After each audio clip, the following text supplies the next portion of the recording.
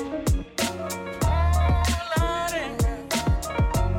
guys, it's your girl Corinne here. Welcome back to another episode of my podcast, Booch Please. Today, in the house studio, I have a special guest, and we're going to talk about a topic that I've wanted to talk about since the inception of a podcast, or this podcast in particular. I've always wanted to talk about confidence because I think that's something that truly affects people on such a big scale in our society. Not just women, not just young women, which tends to be the perception, but I think people like men, queer folks, older women, older people, whoever you are, we all suffer from a lack of confidence. And today, there's no better person to bring in on this topic than this lady over here. If you're listening on the podcast, you don't know who I'm pointing to, it's a lovely person sitting next to me. Before I get her to introduce herself, I want to let you know that Duff, or Marianne, I should say, I call her Duff because that's her last name, is someone who just sets my soul on fire whenever I'm around her. I feel like she has this confidence when she enters a room, it just lights up, and there's like almost this quality of magnetism that just draws people in, that makes people want to listen to what she's saying. I think partially it's, you're gonna hear it, but it's the way that she speaks. It's very passionate, but it's also just how direct and straight up she is. And I think a lot of us need that source of like tough love, directness in our lives. I'm certainly very grateful for it. And I love that in her work, so she works as a fitness instructor, she really marries this idea of meditation and high intensity workouts. So she teaches spin and boxing, which are both very, just again, high intensity, very go modalities. And I've taken both classes. Very special experience. We're gonna plug her at the end, so if you want to take classes with her, you can. But yeah, I think as someone who used to instruct in CrossFit, I know that it takes a lot of confidence and a lot of self-assurance to command a room and to get people to do things that aren't easy to explain or demonstrate. So we're gonna kind of talk about that experience and everything else to do with living your life with confidence in just a bit. Before that, let's give a round of applause to Marianne, aka Duff, and she's gonna introduce herself. Hey, what's up, guys? So as Corinne said, my name is Marianne. I generally, in Toronto at least, go by Duff or Duffy, my last name. A little bit about me. I'm a bit of a nomadic maritimer, so I'm from Prince Edward Island originally. I'm definitely like introverted by nature, which people find really hard to believe in the work that I do, but I'm like, it sucks the soul out of me sometimes. Oh, yes. Like, absolutely. I can so relate. After like teaching 5 classes in a row, I just want to be on a couch and be a vegetable. Yeah, I'm like a shell of a human, and I just want to cry. I know, I gave so much away, so much energy, I need to recharge. But yeah, as for who I am and what I'm about, that's like one of the most complex questions I feel like I'm ever asked, because I don't really view it as like a snapshot in time. I'm constantly evolving. I'm constantly changing. I'm like, what I liked yesterday isn't necessarily what I like today. Yeah, originally I am university educated. I studied sociology and law. I worked in criminal defense for a long time, and that was my life. And I just sat at a desk and had the soul sucked out of me. Like I imagine like a syringe, like slowly.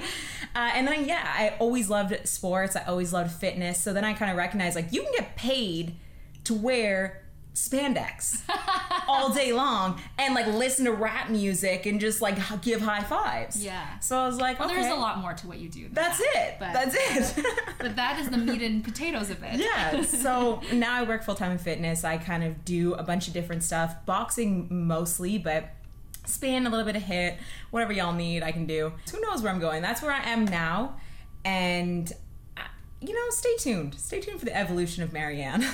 I think that's part of why you're so magnetic, too, is that it's not mystery around you. I don't want to call it that. I think that diminishes it. But there's just a sense of carefreeness, which in a city like Toronto is very hard to find. Yeah. Everyone has it down to a science, what they're going to do in 2 years, 5 years, 10 years, whereas you're just like, I could survive anywhere. I could thrive and excel anywhere. So yeah, absolutely. We'll see where life takes me, and that is fucking confidence, ladies and gentlemen. But I want to go back to the fact that you've moved around a lot in your life and career. So you started off in PEI. Did you work did you go to school in PEI? No, I went to school in Halifax. Okay, in Halifax. Yeah. And then did you work as a criminologist or paralegal? That was in Calgary. Okay, so you went to Calgary after university. I went to Toronto after university. Oh my God. Yeah. Okay, walk us through. Okay, so I grew up in PEI. Okay. 18 years. Then I went to university in Halifax, 4 years. From Halifax, I came to Toronto Mm-hmm. because everybody that goes to Dalhousie is from Toronto. I didn't know that was a thing. And so from Toronto, it was a bit too much. It was too much sauce. So I went to Edmonton. Okay. From Edmonton, I went to way Calgary. less sauce. Yeah, a lot less sauce, and it wasn't enough sauce. So then I went to Calgary. And then from Calgary, I came back to Toronto. Oh, wow. So, and yeah, here I am. Amazing. For those of you who don't know Canadian geography, that's literally from east to the west, back to the center. Yeah.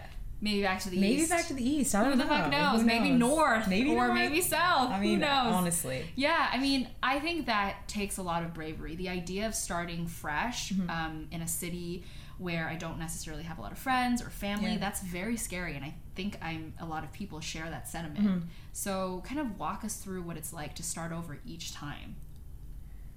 I guess I don't necessarily view it as starting over. I don't view it as ground zero. You know, I view it as like a stepping stone. Right. You know, everything I've grown, everything I've developed, I've evolved. So I knew that every time I made that next step and I leaped in faith and like into that discomfort, I would grow. I never really had that much attached to it. I didn't just fly in the wind. I wasn't like, oh, here today, gone tomorrow. Like, I always navigate life, and I believe that I'm still going to move so many more times because of the way that my mind works. I'm constantly looking for kind of like that next move, and it makes me nervous sometimes that I'm like, okay, will you ever ground yourself somewhere? Where will home be for you? And I'm like, it's not that I think the grass is greener on the other side. It's not that mentality of like running from anything. I've always been driven, you know, like I believe in God. I grew up going to church, and that's something at this point in my life that I have a larger relationship with. But I look back at all those turning points in my life, and I'm like, something else was driving you. You know, I always knew that feeling in my body when I would start to like open my eyes and be like, you know what would Calgary be like? Okay, like why don't you go see Calgary? Why don't you see if like there's something in that city that there's some reason that your mind or you're being drawn to. What is that? Okay, explore that. All right, go. So I don't know, like I know that I've evolved, and the more I moved, the more I recognized how much I developed. Right. So it always was positive. It was always a positive experience. Oh yeah. Well, I think a lot of us, when we encounter change or this need to change, our first initial reaction is fear. Like you said, it's like, ooh, like, and then we try to distort our reality to convince ourselves that change isn't going to be good or it's not going to be worth it. It's like, oh, I want to move to Paris, but I don't speak the language, so it wouldn't be fun anyways. I wouldn't have any friends. Like, you would just find ways to justify, to convince ourselves that change is bad or it's negative. But it seems like you almost like run towards it. Like you welcome it in that end. Do you think that's something that you were born with, or something that you grew up being instilled with? It definitely wasn't something I grew up in a village. Where I come from, there's 200 people. My family, there's 7 people in my family. 6 of them stayed on PEI. So my dad was a little bit of like a nomad, I guess. I don't really attach myself to people or places. I more so... What do you attach yourself to then? I think it is just that like freedom to develop, you know, that freedom to move. But again, I always have to check myself, where is that coming from? Because that could also be driven from fear, right? Like you talked about escapism, using moving as an excuse to start to leave things behind, to not deal with things. And do you think that has happened? I think my first move from Prince Edward Island to Halifax was like escapism. You know, you were going through stuff coming out of high school, whether that's relationship, friendship, whatever. And I decided in that moment I was only applying to Halifax. I didn't want another option to stay, because I knew if I stayed, I could be comfortable there. So I think my first move was based off like, you know, like hopping across the ocean, and then hopefully maybe like from there make educated decisions, or make decisions with a broader like horizon on what the world is and society and just culture. So I believe that the first one probably was a little bit more of that, but after that, I think I just recognized, look how much you developed in those 4 years. Look how much you developed in those 6 months. Look how much you developed in those 3 years. Look, like you went from being a villager with thinking that I wanted to be a prison warden to being a fitness instructor downtown Toronto. Right. It's like, I couldn't have dreamt that one up. Yeah, and you did that all on your own. I think Yeah. that also develops confidence. Yeah. Is when you know that you can handle these changes on your own and not relying on someone else. Absolutely. Well, what are some benefits or values of putting yourself, you know, out there or taking risks like moving to a brand new city? What are some positives that you experienced? I think, the main thing is independence. I think that it flows more into that confidence, but like, I understand that I am the source of my happiness. Mm-hmm. I am the source of like getting through life. You care so much less about people and places and things. Like, I don't own a lot of stuff. Yeah. I've moved so many times that like stuff doesn't matter. I love what you said about being detached from people, things, and places. Because I think when people think independence, they're like, money is the number one thing. Well, I'm financially independent. I make my own money. I spend it on whatever I want. That to me is independence. Yeah. But if you're still looking for particular people, like friends or a spouse, for external validation, you're dependent on them. Yeah. If you're only comfortable being in a city like Toronto and you can't travel anywhere else on your own, you're dependent on familiarity. Yeah. And same thing with things. Like, if you're only relying on your car or your beautiful house for that validation to show people that you're successful, you're also dependent. So really, true independence comes from that ability to detach. But that's not to say you don't have good friends or you don't cultivate friendship or relationships. It's just that in our relationship contract or a friendship contract, I know that you're your own person. Yeah. I don't need you to stay in Toronto to show me that you're my friend. Yeah. Right? And I think that's something that a lot of millennials, like younger people, are struggling with now. Yeah. Is we have this codependency that is so covert or so under detected. Yeah. I want to talk about the fitness instructor lifestyle in Toronto specifically, or in big cities, because I've lived it, where you're working at multiple different studios and you're giving your all during these classes because people are coming to your class to learn from you or to be energized by you. So you have the sense of responsibility towards them. Why don't you talk a little bit about like what that lifestyle looked like for you? Right before this, that was probably like when I was doing it the most. Generally, I worked 6 days a week, so most mornings I was up at like 4 a.m. and gone. I would maybe train somebody at 6 a.m, teach a class at 7:30, teach a class at 9:30, go home for a couple hours, teach again at 4:30, 5:30, whatever it may be. A lot of days I would teach about 5 classes, maybe 4 classes. So it's a different ball game. Which doesn't sound like a lot to people that work in office settings. They're like, oh, I work for 8 hours a day or 9 hours a day. Like, it's much longer. It's not like that because it sounds like it's 5 hours, but you have to factor in the commute time in between studios, and then you have to get to the studios a little bit earlier to set up the classroom, to get the equipment that you need, to whatever sound check if you're on a mic, like in a spin class, and then afterwards members stay behind and they want to ask you questions, they want to connect with you or get to know you. So really 5 hours turns more into like I would say like 10-hour days where you're invested in what you're doing. I always said, like, I taught 20, let's say I taught 20 classes a week, which is realistic. That's 40-hour work week minimum. For sure. And those 40 hours, I'm on my bike. You are on. Yeah, like, or exactly, you're literally working out with them. I am, oh, absolutely. But it's like I'm biking to a studio. I'm jumping off my bike. I'm running into a studio. I'm getting on a spin bike for 50 minutes. Absolutely. I'm jumping off that. I'm getting back on my bike to get across town to teach a boxing class back to back to back. And you're yelling the whole time. And you want to be pleasant. That can be exhausting. Well, people also have questions for you where you can't just deflect and be like, oh, okay, yeah, whatever, I'll answer that later. Like, they want to know information, so you have to be on, you have to give them the best that you possibly can. And I mean, not to diminish anyone who's working in an office, but you get to sit down, you get to go to the washroom and take breaks. When you're in classes or when you're in commute, you can't go to the fucking washroom, you can't eat anything.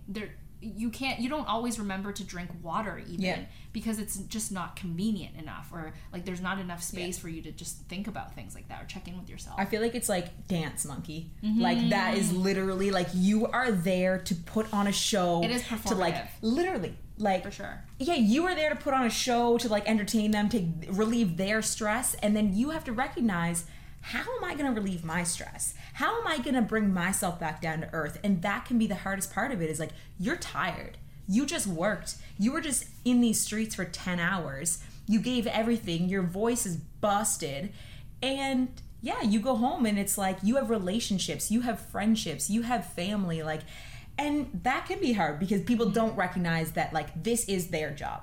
Mm-hmm. Just like I'm at my desk and I'm exhausted. So that can be like something that, you know what, whatever, I signed up for it, but I feel like that is the biggest miss in our world. I think that so. People are kind of like, just think like, oh man, she just teaches one fitness class a day and she's getting paid to work out. I'm like, or she looks like she's having such a good time, therefore it must be so easy.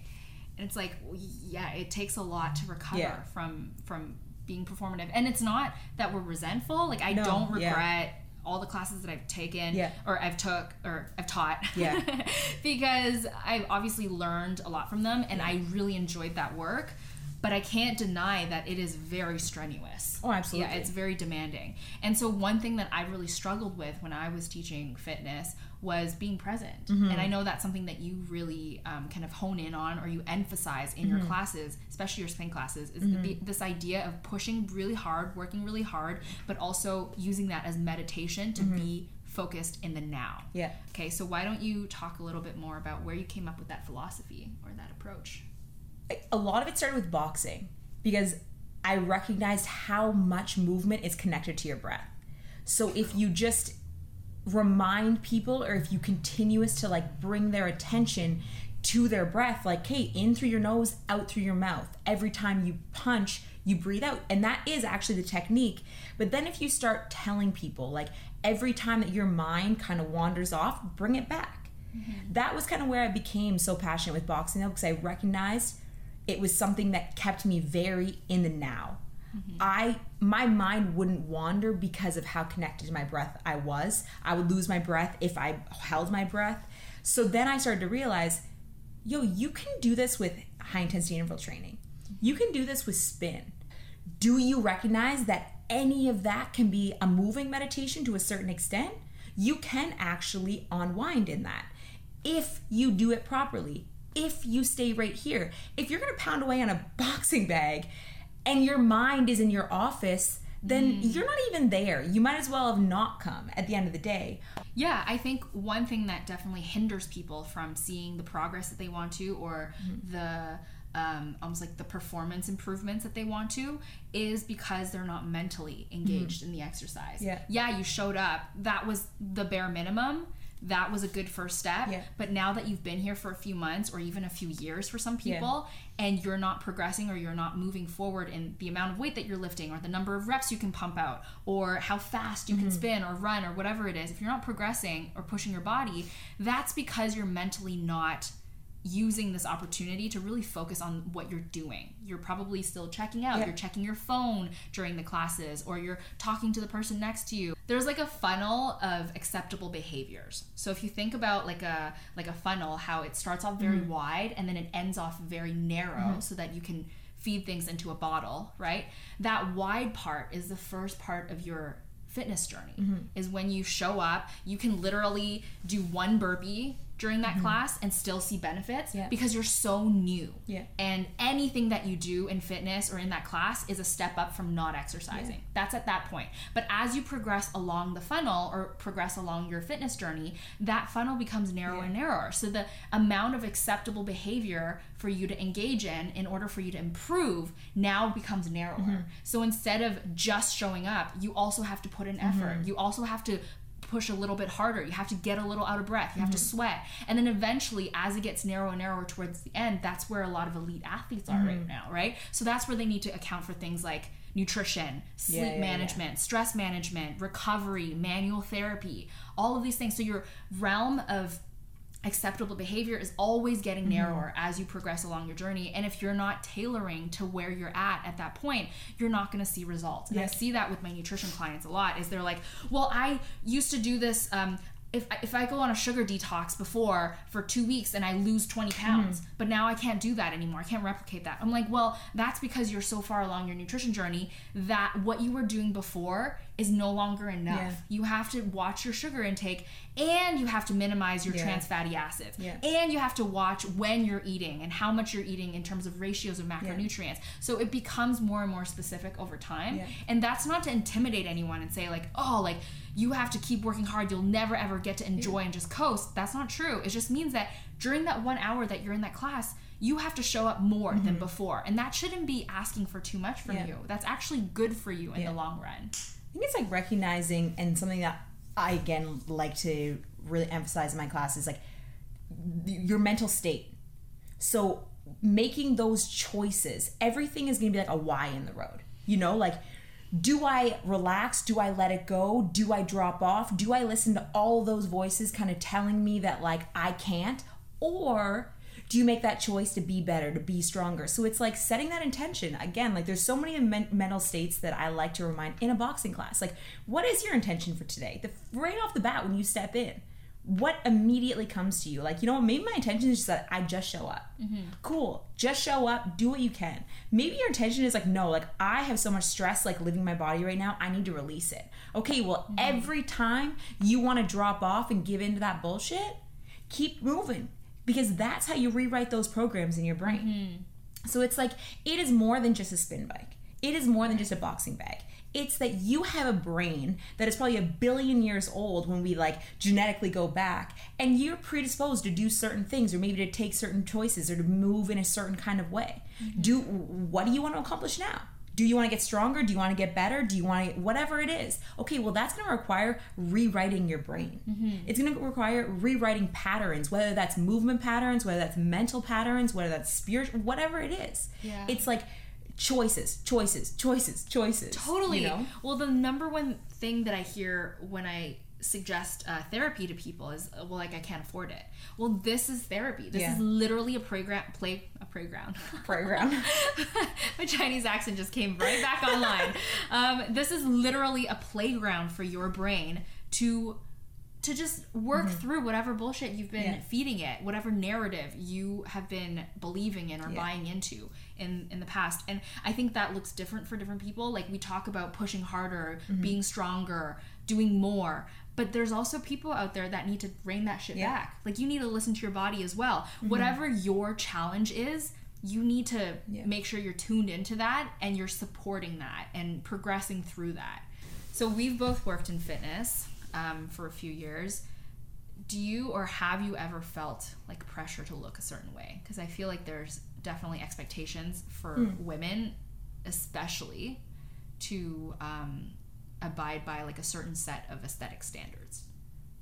I think subconsciously everybody has that. You know, everybody thinks that, like, especially females, you should be this leaned out, like, whatever you call that. You have to be shredded, but you also have to have a really big juicy butt and big boobs. And big boobs and like a little waist and exactly. And do I feel the pressure? I don't take on the pressure, I guess is what I should say. Do I think that it subconsciously exists in everybody's mind? Like, when I show up to teach a class, and if somebody's there that thinks like, yo man, this girl's a little bit thick, cool. Yeah, man. Okay, cool. Like, there's so many different bodies. I'm healthy and I could run circles around you. Totally. So I know that about myself. I work hard. I run. I do all these different things, and I take care, and I eat well, and I meditate. So if that is where your head is at, is focused on my body, I'm sorry. I'm going to pray for you. For myself, part of that comparison on social media feeds into imposter syndrome for me. Is when I talk about nutrition, when I talk about fat loss or muscle gain or whatever, I'm like, well, I don't have a six-pack, so anyone can trust the science that I'm preaching or the method that I'm talking about. But I think for every person, healthy looks different, right? There are some people that eat healthy, that have a great relationship with food, and they have a six-pack, and that's the way that their body is. But all I can do is do the best for my body, and whatever that looks like, maybe it's thicker than someone else on Instagram, but that's my best. And so my action really dictates when I'm healthiest, not the way that I look.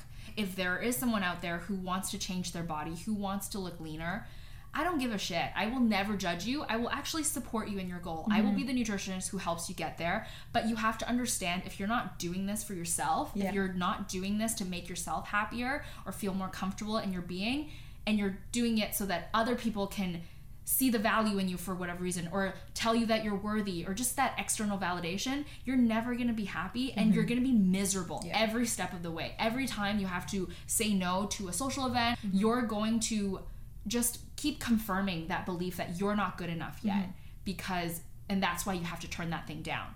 And that's really painful. That's a really sad way to live. The only time I can relate to it, kind of, but it was because I had a broken heart. So I actually was just like, A, probably mentally unstable. B, I ran because I was like not in a good headspace. Right. And then it became an obsessive thing. So it's not that I was looking at Kim K on Instagram being like, me. I was more like, I am unhappy. I am heartbroken. I need to distract myself, or I'm going to be miserable. But yes, because of that, because I was doing so much cardio, I leaned out so fast that I was like, oh. So it became then an obsessive thing. It's like, I had to run. I had to maintain this. I had to maintain. I had to do this. I couldn't have. And then it became obsessive about eating. That like, no, I can't have that. I can't. And then it became like, I would binge. And then there was a day that I was like, you are going to be a sick human if you don't understand that this is a lifestyle.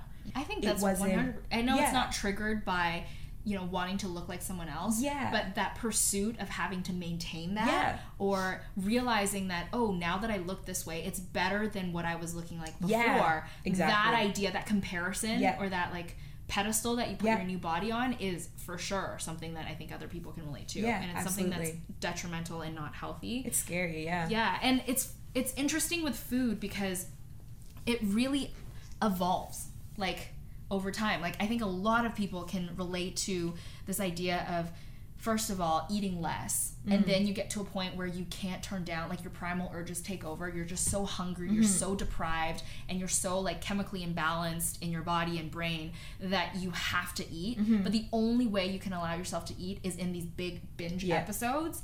And so you swing the other way, and then you have to really figure out what is like the happy medium, or normalizing your hormones and your physiology so that it can sustain this new normal. And I love your self-awareness. I love that you can snap yourself out of that mental headspace. I think so many people out there can't. I'm one of them. It took a lot of therapy for me to understand and realize the mechanisms in which I was justifying that in my heart, in my brain. Like I would teach classes for many, many days in a row, and I was working a retail job. So I was just balancing all these different gigs at the time. And when I came home, if I had one day off out of 7 days, I would just veg out on the couch and I would eat a bunch of shit that I couldn't eat during the week. And that to me is a huge binge episode. And slowly I would start to do that more often, and I would look forward to those episodes, and that would be like my only source of joy and escape, and that was really toxic. I think everything requires so much self-awareness. Like life in general requires so much self-awareness and recognizing patterns, whether those patterns are relationship, food, sleep. If you can have the self-awareness to recognize the patterns in which you just like gas and cycle, you can figure anything out. I truly believe that. So I feel like that's where my like analytical mind comes in. I love patterns. I recognize patterns in myself very quickly. So then I'm able to recognize, does that pattern serve you? Because now you're hardwiring it. So before I hardwire things, for the most part, my partner would probably say there's some hardwired shit in there that it does not serve. But I'm like, hey, I think whatever. So having that awareness of once you notice yourself continuously doing something, pull yourself out. But maybe that's easier said than done. I don't know. It's so much easier said than done. I spoke to somebody about this recently, how humans in general have maybe like 3 or 4 different stories they tell themselves, and everything you do is based off those truths. And it's like, I'm not safe, or I'm no good. I'm not worthy. That's worthy. That's a very, very good one. So then everything you do in so many different areas of your life stems from that story. And until you're able to pull those couple stories out of your body and recognize like, wow, that is, I tell myself that because we're going to project them on everybody else. Right. That relationship that didn't work, like all of those things, you are going to project all of those stories on. And I mean, again, like that is heavy. That's a lot of work that you really do have to look at yourself. But I think it's just like starting. Recognize that everything is connected.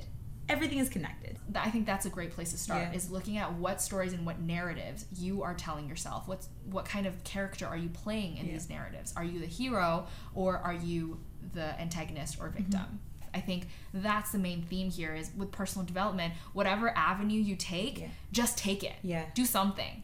Is better than nothing. And there's so much cool information out there. Yeah, and the more you talk about, the more you hear other people talk about, the more you see other people write about it, the more you can gather up terms to describe how you feel. I think that's where self-awareness comes from, is when you're able to put your feelings or translate your feelings or thoughts or behaviors into words, then you can communicate them to other people. Then you can ask for help. Then you can effectively, call yourself out if something like that happens again. Instead of feeling so confused and like things are happening to you, you're more empowered to be like, they're happening on my terms and here's what I can do about them. And back to the confidence topic involving myself, I believe that majority of my confidence comes from my knowledge. And it's not that I think I'm smarter than anybody. It's that I'm constantly seeking information so that when I move in a space, I can speak with intention. I'm not just blowing smoke up people's asses. If I don't have anything right to say, shut up. Don't talk. Listen. So it's like, and ask questions. So I have navigated life in that way. I want to have as much information so I can go into a room and learn. I can go and sit down, have a conversation with somebody, and it could be about anything. You probably have a little bit of knowledge. If all you do is read and watch, I don't even watch TVs, listen to podcasts, like you will develop a lot of random information. So then you go into a room or you go into a studio and you have the most interesting conversations with people. And so I believe that the largest source of my confidence comes from my brain. Because I don't care if you don't like the look of me. I don't care if I'm not thin enough to teach you how to box. Yes. The knowledge in here can. And the things that I'm going to say to you to try to make you feel better about yourself and move better and be better, that can. Right. So if you don't like the look of me, what do I care? Yeah. I love this idea that our bodies are like the least interesting aspects of us. Least interesting. We talked about this the other day. Girls were like, because somebody catcalled me and I was like, that's offensive. Like, if... this happened, being at a cafe and a man is like, what are you reading? I can appreciate that because anybody can compliment what you look like. Nice hair, nice smile. I don't care. Shut up. I don't need your validation. Yeah. And good for you thinking that's confident to come up to a girl. Compliment her on something that isn't physical. Right.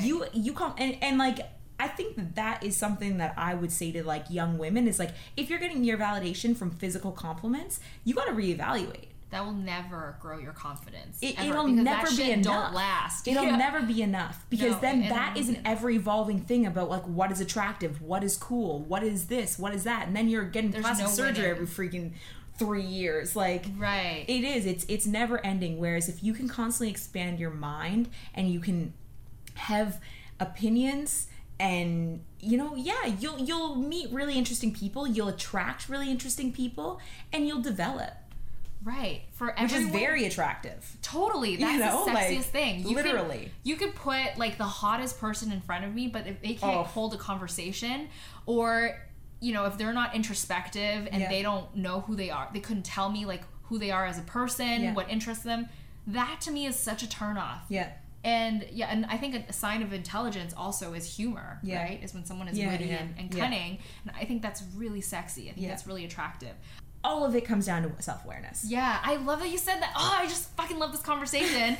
I love that you brought that up because I've definitely come across people that do cool shit. Yeah. Okay? But when they can't explain to me what their intention is behind doing that cool thing or why they think it's cool, that's when I'm like, you don't have depth. Yeah, I can appreciate, I mean, style, like, I love it Yeah. all. I can be just as, like, short-sighted as anybody Shallow. else. Yeah, like, Yeah, but same. that isn't where my confidence stems from. That is an Right. add-on. Like, whenever I have cool shoes and a cool outfit, that's an add-on. But if somebody comes up to me and wants to talk to me about my cool shoes or my outfit, I'm good.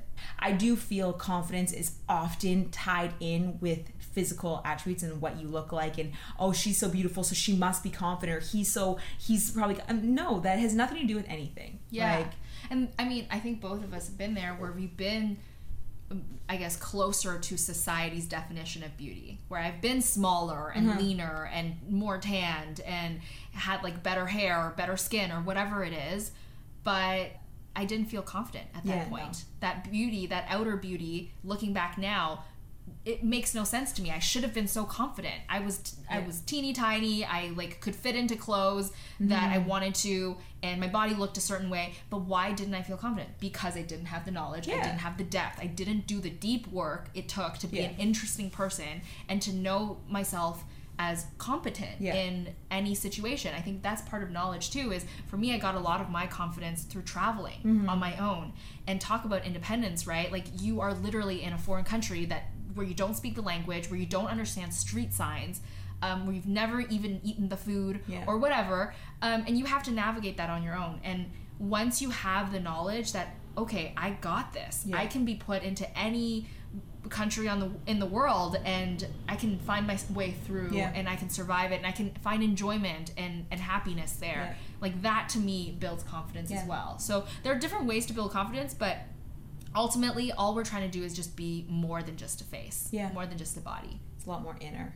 Yeah. Well, I want to talk about self-care because obviously you're well aware of how important that is as a fitness instructor. But how do you think self-care ties into building confidence or being a more confident person? My self-care is a lot tied into what I know I need.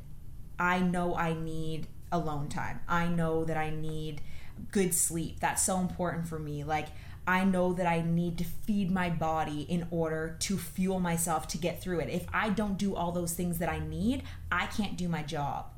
So I think that my field of work requires me to be a lot more like strict about it, or else I can't do my job. But I'm constantly evaluating what I need, what I need to get through. And generally, I need silence. I need to recharge through those. And and then beyond that is like an outer level, like friendship and, the things that fill me up, like emotionally kind of thing. Yeah. But to add on to what you're saying, because I agree with all of it. But to me, self-care provides this idea or this level of competency that adds to my confidence. Like, I'm capable of taking care of myself. That is very, very confidence producing. I don't rely on someone else to do this for me. I don't rely on someone else's schedule for me to feel recharged. I do it on my own time, and I do it on my own terms. That freedom and that competency is very confidence building. And again, it's like, you have to understand what fills your cup, right? You can try a bunch of different things and they might not work. You just have to figure out what works for yourself. And part of that journey also builds confidence because you're trying things and you're failing and you're still coming back to show up for yourself and commit to yourself.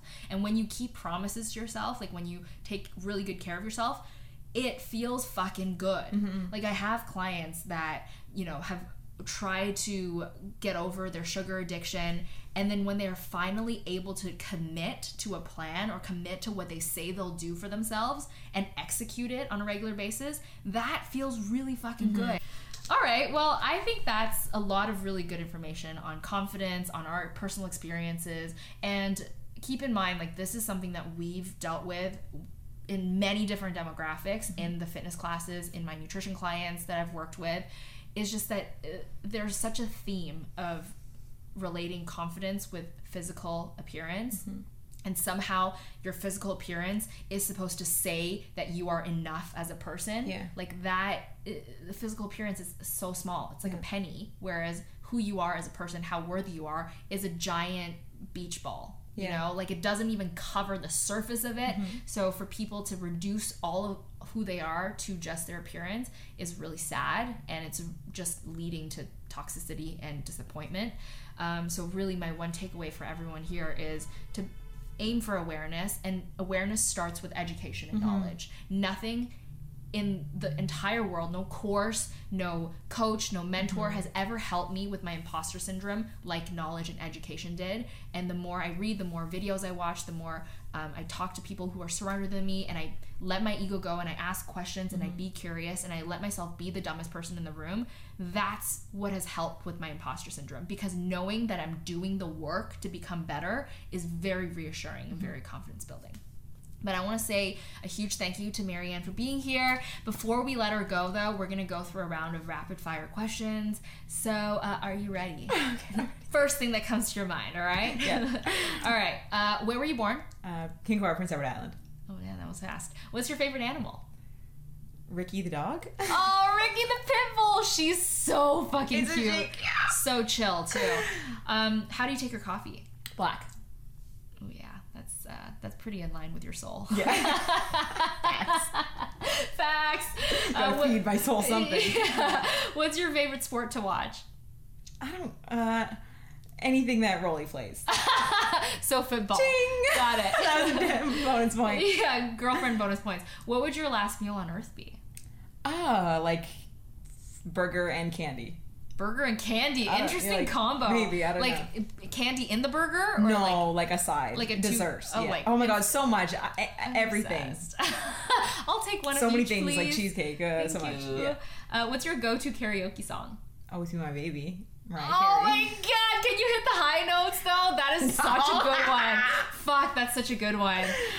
What's your favorite place you've ever visited in the world?